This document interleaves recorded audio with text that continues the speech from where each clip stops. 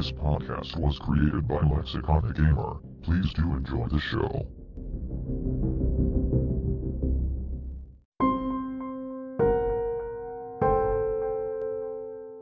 Hello.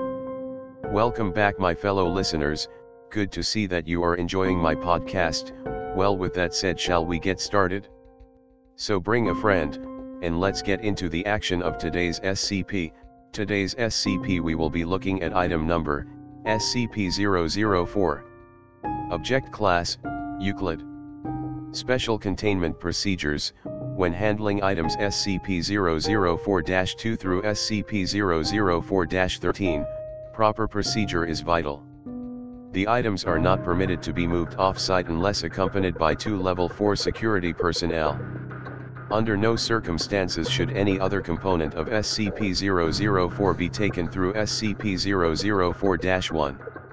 The effects of doing so are as yet unknown, and the current cost of experimentation makes further research impractical.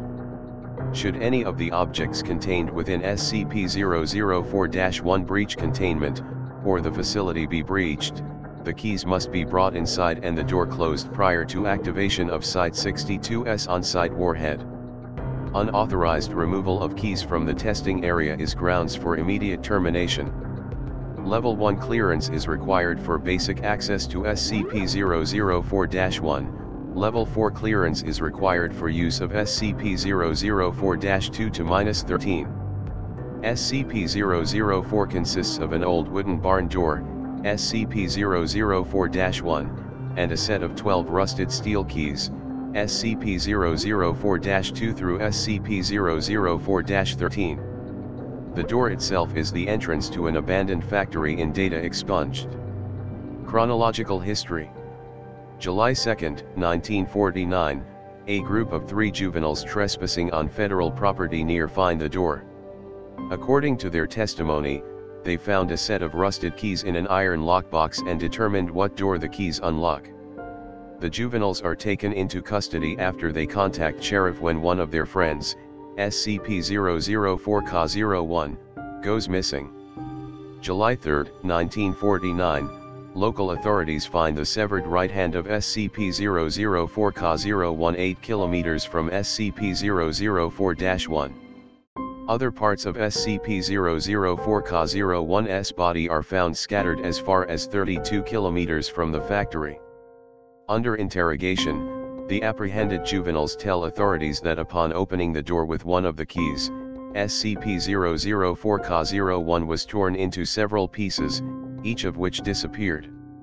At this point, the SCP Foundation takes over the investigation. July 4, 1949, SCP agent obtains the keys from the local authorities to begin testing. Tests show that SCP-004-2 through SCP-004-13 all fit into a single lock on the large barred door.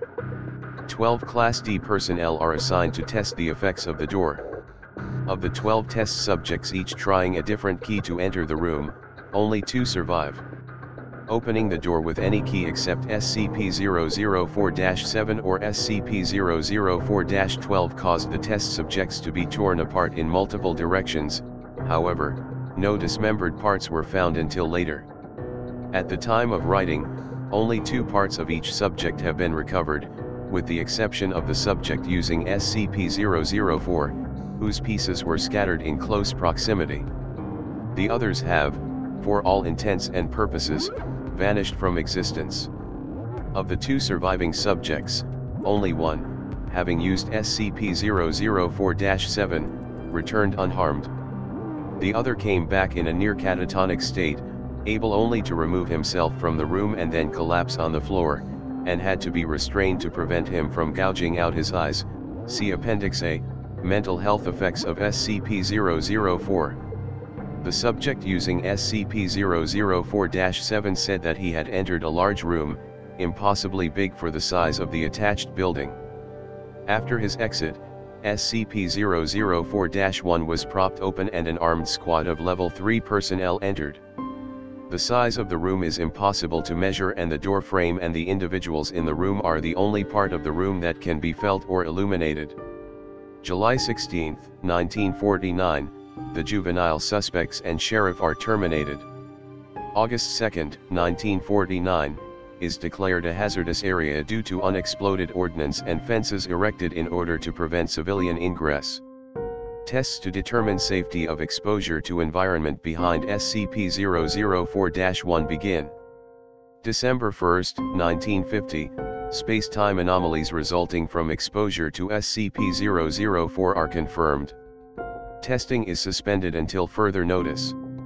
07/02/19, the unaccounted for remains of SCP-004-Ka-01 appear unexpectedly outside SCP-004-1. Despite being killed decades before, the remains of SCP-004-Ka-01 are not decomposed in any manner and are still warm to the touch. Blood remains uncoagulated. The remains are remanded for testing. 07/04/19, the unaccounted for remains of one of the 12 original test subjects appear in similar manner to those of SCP-004-Ka-01. The remains have been designated SCP-004-Ka-02. Records suggest that both SCP-004-Ka-01 and CAS-02 used SCP-004. March 21, 1999, with the massive proliferation of nuclear weapons and World War III only years away, construction has begun on a site inside SCP-004-1. The site is to stock supplies for person days. April 21, 1999, has ordered the site inside SCP-004-1 to be expanded to include emergency storage for all mobile SCP specimens and a petabyte database for the storage of all SCP data. The facility is now referred to as Site 62. September 25, 2000, Site 62 is operational. Labs and containment units are complete and can contain the most dangerous specimens. Backup of the SCP database has begun. January 25, 2001, due to time anomalies, see space-time anomalies below, all personnel working at Site 62 are now required to reside on site permanently.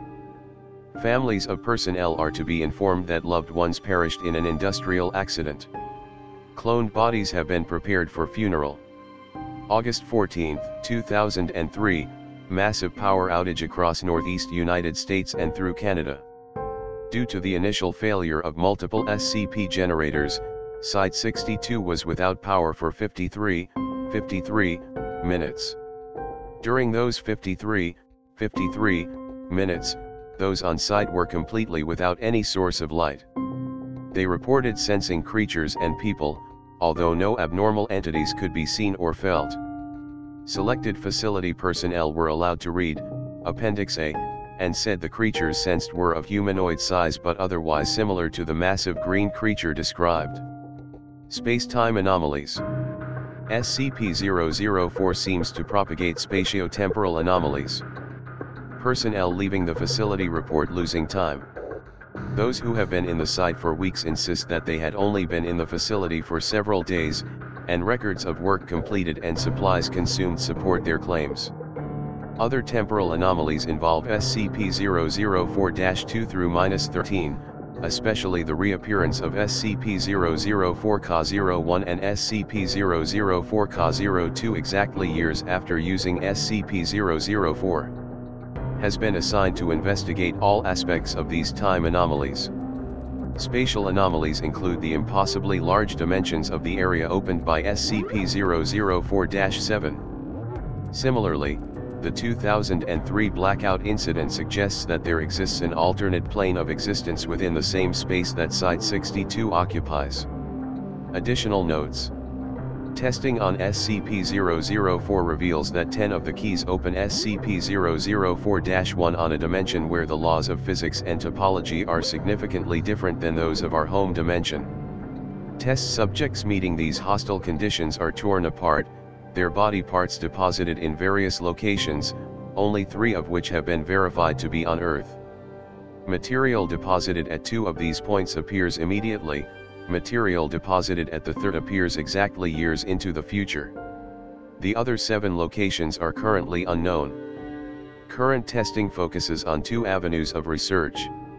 The first is finding ways to survive SCP-004's hostile topologies. The second data expunged suggests that SCP-004-2 through -13 may open doors other than SCP-004-1. Appendix A, Mental Health Effects of SCP-004-12.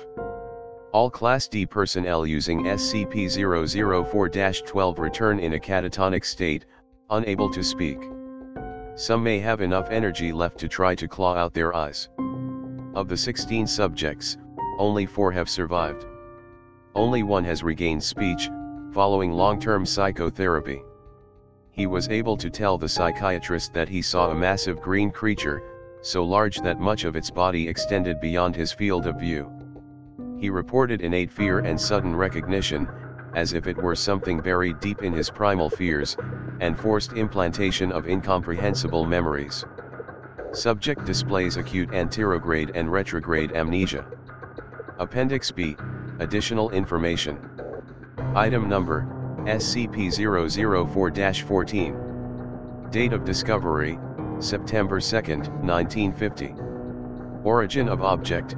Object was discovered elsewhere in factory area, in the previously undiscovered manager's office. Description: Object appears as a large, unvarnished wooden box. The box may be unlocked by the safe key, SCP-004-7, as well as 5 of the unsafe keys, see document SCP-004-1. Upon unlocking SCP-004-14 with SCP-004-7, the box opens automatically on hinges. The volume of the space inside is precisely 5 times greater than the outer dimensions imply. Items placed within while the lid remains open do not affect the weight or any other properties of the box. When the lid is closed and locked, however, all items inside vanish irretrievably. Personnel locked inside the box are also irretrievable, although losing personnel in this fashion appears to affect significantly the dreams experienced by data expunged.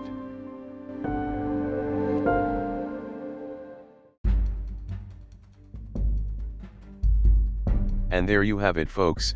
I hope you are enjoying this episode. Before I go, please do share this podcast, as it would really help this podcast out.